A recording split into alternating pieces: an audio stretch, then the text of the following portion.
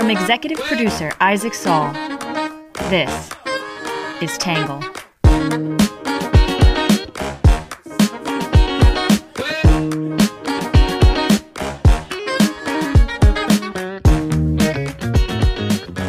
Hey guys, Isaac here. I just wanted to drop in with a brief reminder that our podcast is taking a brief interlude until March 14th, when we'll be back with our daily recordings of the newsletter. But until then, while we take a couple weeks off, we wanted to make sure you guys had some content. So we're sharing some of our favorite interviews from the Tangle archives. I hope you guys enjoy.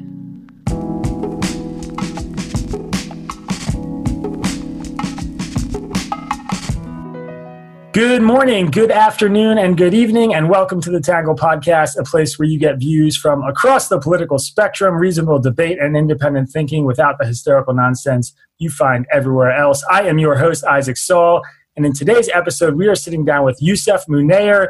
Youssef is a Palestinian-American writer and political analyst who focuses on Palestinian issues. He was the executive director of the U.S. Campaign for Palestinian Rights, and he has had op-eds and columns and stories published all over the U.S., most recently with a New York Times op-ed titled "This Moment is Different." It had an awesome emphasis on how the Palestinian struggle is gaining some global attention and sort of what's going on right now in this moment in the conflict.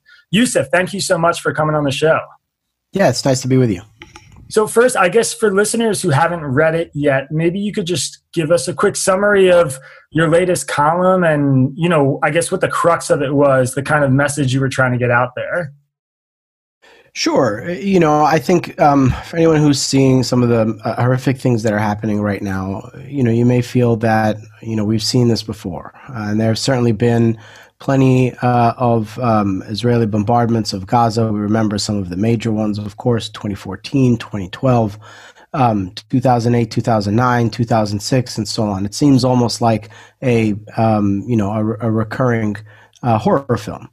But there is something genuinely different about this moment, which is what I tried to really capture in the piece, and that's that this moment was sparked in part by events in Jerusalem where Palestinians were protesting the impending forced expulsion of Palestinian families from their homes in the neighborhood of Sheikh Jarrah in occupied Jerusalem, as well as Israeli attacks on worshippers inside the Al-Aqsa Mosque during Ramadan and on one of the holiest nights of the year for Muslims. Something that I think sent shockwaves throughout the Palestinian population, and of course, for Arabs and Muslims and around the world. And, what you saw in the aftermath of this was a massive mobilization of Palestinians throughout the entirety of the land, from the river to the sea, which, of course, includes the area that is today Israel, the occupied West Bank, Jerusalem, Gaza. And you also saw mobilizations by Palestinians in refugee camps outside of the areas. And this really represented, I think, for the first time in a very long time, perhaps since 1936, a Palestinian mobilization against the Israeli system of discrimination that impacts them all, albeit in different ways, but impacts them all, and suggests a form of unified resistance that can really change the way that we talk about and think about what is possible for the future. It's important to keep in mind that in this space there are 14 million people.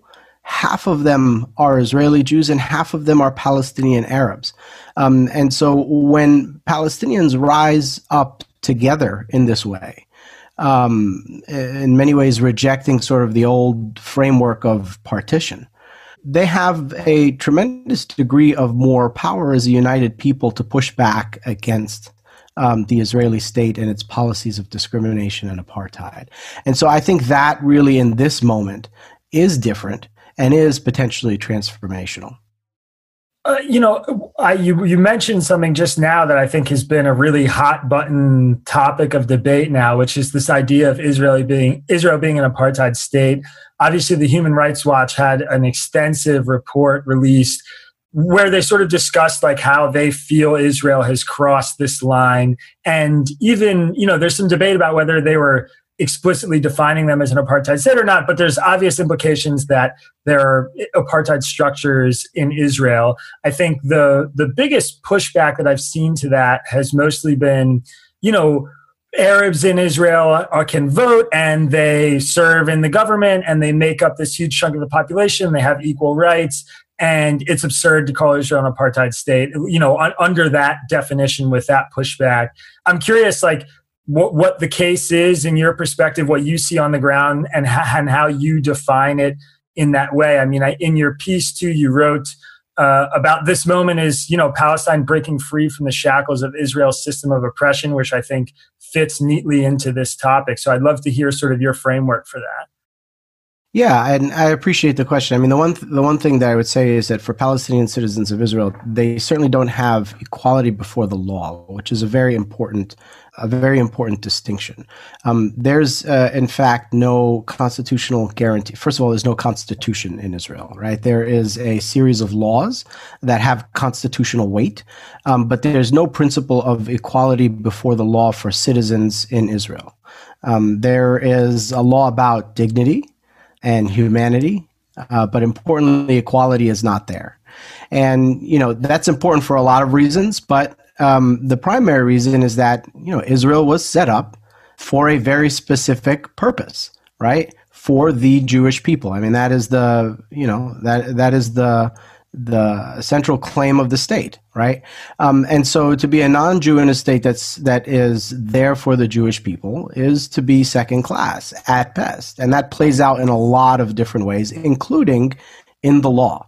We can talk about that as well. But in regards to apartheid, look, a lot of people say, well, Israel certainly doesn't look exactly like South Africa, even though there are plenty of South Africans, including Desmond Tutu and Nelson Mandela's son and many others who have said that, in some ways it's similar, in other ways it's worse than what South Africans experienced. For example, the South Africans never bombed their Bantustans in the way that Israel is doing Gaza now. But it's wrong, I think, to say that, well, because one doesn't look like the other, then they can't both fit within the same category, right? We know that apples and oranges look and taste different, but hey, we still call them fruit, right? And with apartheid, this is a crime that is defined in international law. And I always suggest that people think about genocide, for example. Genocide, similarly, is a crime that is defined in international law. Now, it played out one way in the Holocaust, and it played out a completely different way in Rwanda. And yes, they don't look exactly the same. The methods were different. The scale was different. The context was different. Nonetheless, it fits the definition of apartheid, of genocide. And so I think, in this situation, we're talking about something very similar. It doesn't look exactly like South Africa. In some places, it's different. In some places, it's worse. But nonetheless, the definition is pretty clear.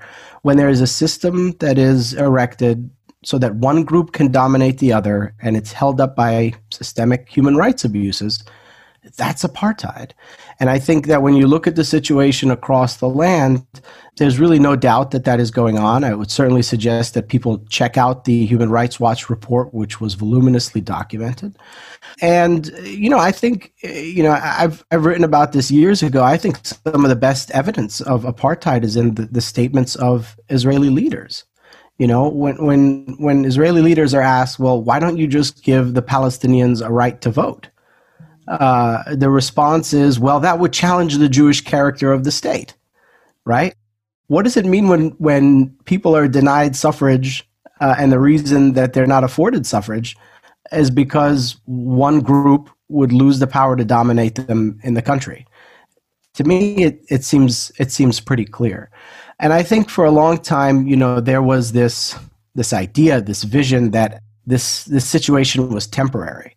And we had this conversation about a two-state solution that allowed people to think, well, yes, this situation is wrong. It can't keep going on like this. It's unfair. It's unjust. Yes, there are millions of Palestinians that are being ruled by Israel that have no right to vote in the country that rules them.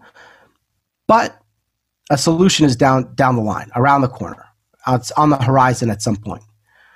In recent years, I think more and more people have woken up to the realization that was a mirage, a fantasy, and it's been exposed, I think, by the Israeli government's actions in the West Bank, particularly in its settlement expansion there, but also in some of its statements over recent years and the laws that it's passed in recent years, including the nation-state law, which is a law that has constitutional weight and declares that there is only one people that can exercise sovereignty in the entire territory, in Eretz Israel, which is that land between the river and the sea.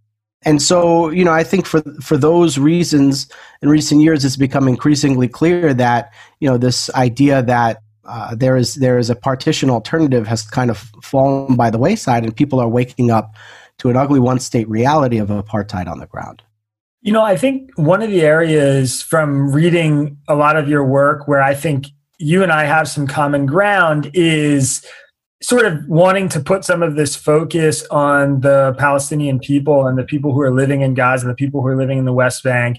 And something that I wrote about this week, even though I think I was probably taking like a center-right position on Israel from the American perspective, was that, like it feels to me like the Palestinian people have this terrible choice where they're stuck between these kind of like rival political parties of their own that currently control Gaza, that both have certain flaws and strengths or whatever. And then they also have to choose to swallow this suffering that they've endured for decades if they want to take this really sort of diplomatic, optimistic look at the future where they say, you know what, we're just going to forget about the fact that, these Israeli airstrikes killed my family members, and we're going to work towards, a two-state solution and try and live in harmony with this, this ruling government. And it's like everywhere they look, it feels like, there's just a lot of negative outcomes. And what you sort of presented, I mean, you didn't flesh it out so much in this most recent op-ed, but you alluded to the idea of this one-state solution. And I'm wondering, is that what you feel like you're hearing from, quote unquote, the people on the streets, as you put it? Is that where this conversation is going? And B, what does that look like? I mean, I think it sounds explicitly to me like an end of the Jewish state and an end of Israel as we know it. But I'm interested, like, how in your mind that proposal is fleshed out and how we get there. I think you're right to point with people's frustration with leadership and also the situation of fragmentation. I would add too that there's 2 million Palestinians inside Israel who don't feel adequately represented by their government. Right, especially as their government, which is officially the Israeli government, is treating them as second-class citizens. You also have Palestinians who don't live in the West Bank and Gaza or Israel, who are refugees and stakeholders in this issue that are not adequately represented by any group. Right, so that's definitely an issue. At the same time, it is a product of fragmentation that is the result of deliberate policies of separation over time. And I think what has been so important about this moment is that even though there is physical separation, in some cases we're talking about walls and checkpoints and all kinds of movement restrictions, people being in different countries, you're seeing a people, the Palestinian people, mobilize against one system that is adversarial to them, and they are raising one flag. And that, I think, is really important, really, really important, because it breaks from the old paradigms. And you look at the public opinion numbers, there is a growing realization among Palestinians that two states is no longer practical. They have no hope that it's going to work. And there's also growing support, although it's not a majority yet, for a one-state vision. So, I think that is what is going to define the future. Now, what does it look like? Well, in the absence of equal rights, it looks like what we have today, where you have a singular state ruling over the entirety of the territory, discriminating against people in different ways to dominate them. I believe that both Israelis and Palestinians can aspire to something better than this, and that it is possible.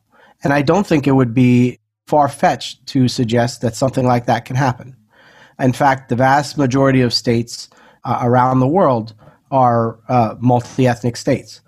We have something like 4,000 to 5,000 ethnicities on planet Earth, and we have something like 190 to 200 nation states. The norm is far closer to multi-ethnic nation states that are based in some sort of principles of, equality than ethno-nationalist states where one group insists on dominating the other. So I think it's possible, and I think, people, they hear equality and they think, well, that's going to mean the destruction of Israel, right? And I think that's fear-mongering. But I do think it would mean the end of a discriminatory system. And I don't think that's a bad thing. We ended Jim Crow, although many people would argue that its legacies are still here with us and playing out today. But Alabama is still there. We ended apartheid. South Africa is still there. There's a different set of rules there. There's a different set of policies there that ensure fair treatment for everybody that lives there, right? And by the way, the population that used to dominate continues to dominate in a lot of ways in both of those spaces. I think that fear-mongering is really a way to prevent a discussion about a future that could be possible, that could be more free, more equal, more just, and better. So I can hear right now through the ether my conservative readers to the right of me who, I think their immediate response would be, okay, well, the refrain has always been Israel puts down its weapons or turns off the Iron Dome, and what happens? Thousands of Israeli citizens die, and the country is overrun by Hamas or whoever. And I'm wondering, in this vision of the future, how do we navigate a group like Hamas, who has, considerable political clout right now and is sort of the competing party with Fatah? And how do we imagine a future where they are part of this and, are also a nonviolent political group that is joined in this one state of Israel, or, let's call it Israel, but the Israel 2.0, I guess. And I think it's valid to be concerned about groups that don't want to play along with a vision of equality in a single state. And I think Palestinians have plenty of reason to be concerned, if not more concerned, about what that future could look like. Because the reality is, look, it is the Israelis that have far more guns, far more weapons, far more power, and would be required to play by the rules in a situation like that. So we need to talk about how that can happen. And obviously, look, when we talk about the future of the Israelis and Palestinians, it's really, at the end of the day, Israelis and Palestinians that have to have those conversations, make those decisions, and create a set of rules that make sense for the two of them. But I think we have a role to play from the outside, and we can get to that. But, more specifically to your question, yeah, it is a concern, but this is not an acceptable alternative, right? And I think that, there were, in other places where you've had democratization, where you've had reform, there were similar concerns. How will people get along together? How will they integrate? What will violence be like, et cetera, et cetera, et cetera? And we saw that those concerns can be resolved. Look, there are today many Palestinians who feel that without the use of arms, they cannot defend themselves, and they cannot achieve liberation. But I do think that that's born out of their grievances with the state of Israel. You mentioned Hamas. Hamas didn't exist before the 1980s. Palestinian grievances towards Israel are much, much deeper than that. Unless one believes that for some reason Palestinians are innately violent, innately barbaric, fundamentally incapable of participating in a civil society, which I think frankly is racist to believe that about any people. It's unreasonable to think that if they were afforded equal rights, freedom, dignity, equality, that there would be an inability to move on from the past.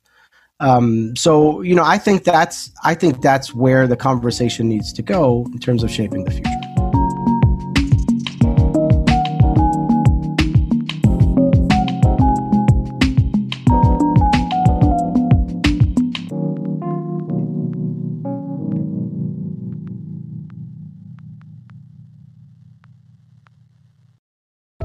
Does Monday at the office feel like a storm? Not with Microsoft Copilot. That feeling when Copilot gets everyone up to speed instantly? It's sunny again. When Copilot simplifies complex data so your teams can act, that sun's shining on a beach. And when Copilot uncovers hidden insights, you're on that beach with your people, and you find buried treasure. That's Microsoft Copilot. Learn more at Microsoft.com/AI for all.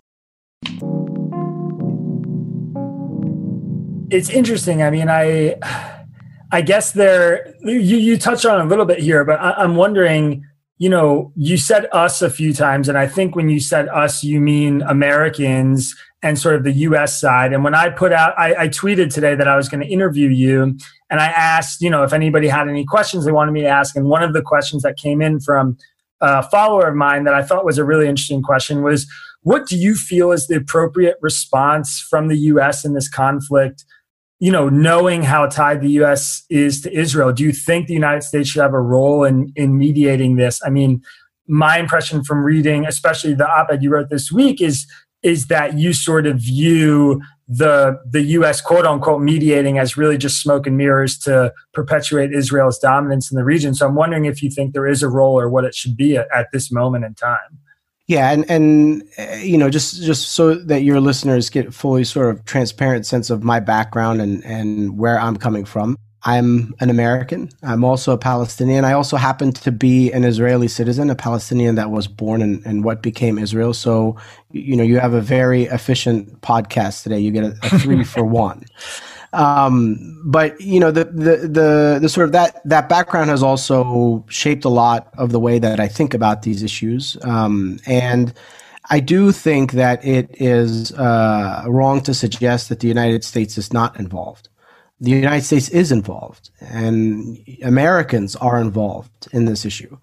I live here in the United States. I pay taxes. My taxpayer dollars are going to the very bombs that are dropping on my family members in Gaza. That's a reality. $3.8 billion a year are handed over to the Israeli military so that they can buy weapons to use to uphold a system of inequality. We play that role whether negotiations are going on, whether they're not going on, whether a special envoy is appointed, whether the president is making phone calls to leaders. That's constant. And I think until the United States addresses its complicity in the human rights abuses that are taking place on the ground, it's impossible for us to really play a constructive role. My advice to American leaders when it comes to approaching the situation in Palestine is, first, do no harm. And right now we're doing a lot of harm. So let's address that. It occurs to me too in this moment, and I'd love to hear your perspective on this, that there is this power struggle politically happening in Palestine. I mean, a lot of people have viewed this latest spate of violence, a lot of Western writers, I should say, have viewed this latest spate of violence as sort of like a power move by Hamas, where they want some of this struggle because the more damage Israel does, the more bombs that drop, the more likely it is that they inherit some more political power in the future. And I think that's been a common theme of some, especially conservative American or Western writing that I've seen. And I'm wondering what you see in the future for, the Palestinian government leadership. I mean, we had an election that we thought was going to happen in April. It didn't happen. And I think it's clear there's, maybe not a total 50-50 split of power or support or whatever, but there's a bit of a struggle happening right now. Obviously, I think a lot of Americans are more familiar with what's going on in the Israeli government, also having a big political struggle, which I think adds a whole layer of nuance on both sides to where things are. But I'd love your perspective on, the future of Palestinian leadership. Who's going to speak for the Palestinian people in the future, given sort of some of the ambiguity we have right now? Well, as I said, you have these policies that lead to fragmentation. The fact that Palestinians are divided into several different entities, unable to travel freely between them, that directly impact the ability to have representative institutions, legitimate representative institutions. There was, for the first time in many years, Palestinian Legislative Council elections that were supposed to happen this spring. I think, having those elections would have been a step towards improving Palestinian legislative institutions, although an incomplete step. But even those could not happen because the Israelis would not allow Palestinians to hold the elections among the Palestinian population in occupied Jerusalem, where, of course, the Israelis are in control. So there are physical obstacles to really changing that. But as I said earlier, what I think is so important about this moment is that the leadership was really in the streets. It was really among these masses of people that were coming out with no regard to where the green line was, with no regard to whether they were, from Gaza or the West Bank or Jerusalem or towns and cities inside what is today Israel. They were mobilizing, carrying a singular flag. That's leadership from below. And yes, there's some real challenges with that, right? There's some challenges with that because if it's not adequately directed, it could be repressed or misguided, right? But I think it represents a break from past paradigms that give us an opportunity to perhaps see something different moving forward. At the same time, we can't let these policies of fragmentation, which produce all kinds of challenges to Palestinian leadership, allow us to turn a blind eye from ongoing human rights abuses and our current complicity in them. Another interesting layer to this entire story is the Arab world as a whole, the larger Arab world, and its role in this. I mean, I asked you earlier about, where you see America's role. I think during the Trump administration, we had the Abraham Accords and much fuss made about, Israel developing stronger, more open relationships with other Arab nations. Where do you see the Arab world right now? Where is it sitting on this issue of Israel and Palestine, and what role does it have to play? I mean, I think Egypt is typically considered like the most directly involved. Israel is claiming that there are strikes now coming from Lebanon. I haven't seen a ton of confirmation on that yet, but I'm just interested, how you view that dynamic and how that's going to play a part in what comes next in the next few months, next few years. Yeah, look, we know both from tons of public opinion data across the Arab world and also from, historical statements and the actions of different regimes over time that there has long been a divide in the Arab world between regimes and their positions towards Israel and the Arab public and their positions towards Israel. And overwhelmingly, Arab publics are opposed to what Israel is doing to the Palestinians, stand with the Palestinians, and do not want their governments to normalize relations with Israel. Of course, their governments are authoritarian regimes and, don't even care for the rights of their own people, let alone the rights of other people like Palestinians somewhere else. So they obviously pursue their own regime interests where they see fit. Including if that means opportunities to get more weapons, either from the United States or from Israel. I don't think alliances with these regimes is the way towards a more free and equitable future.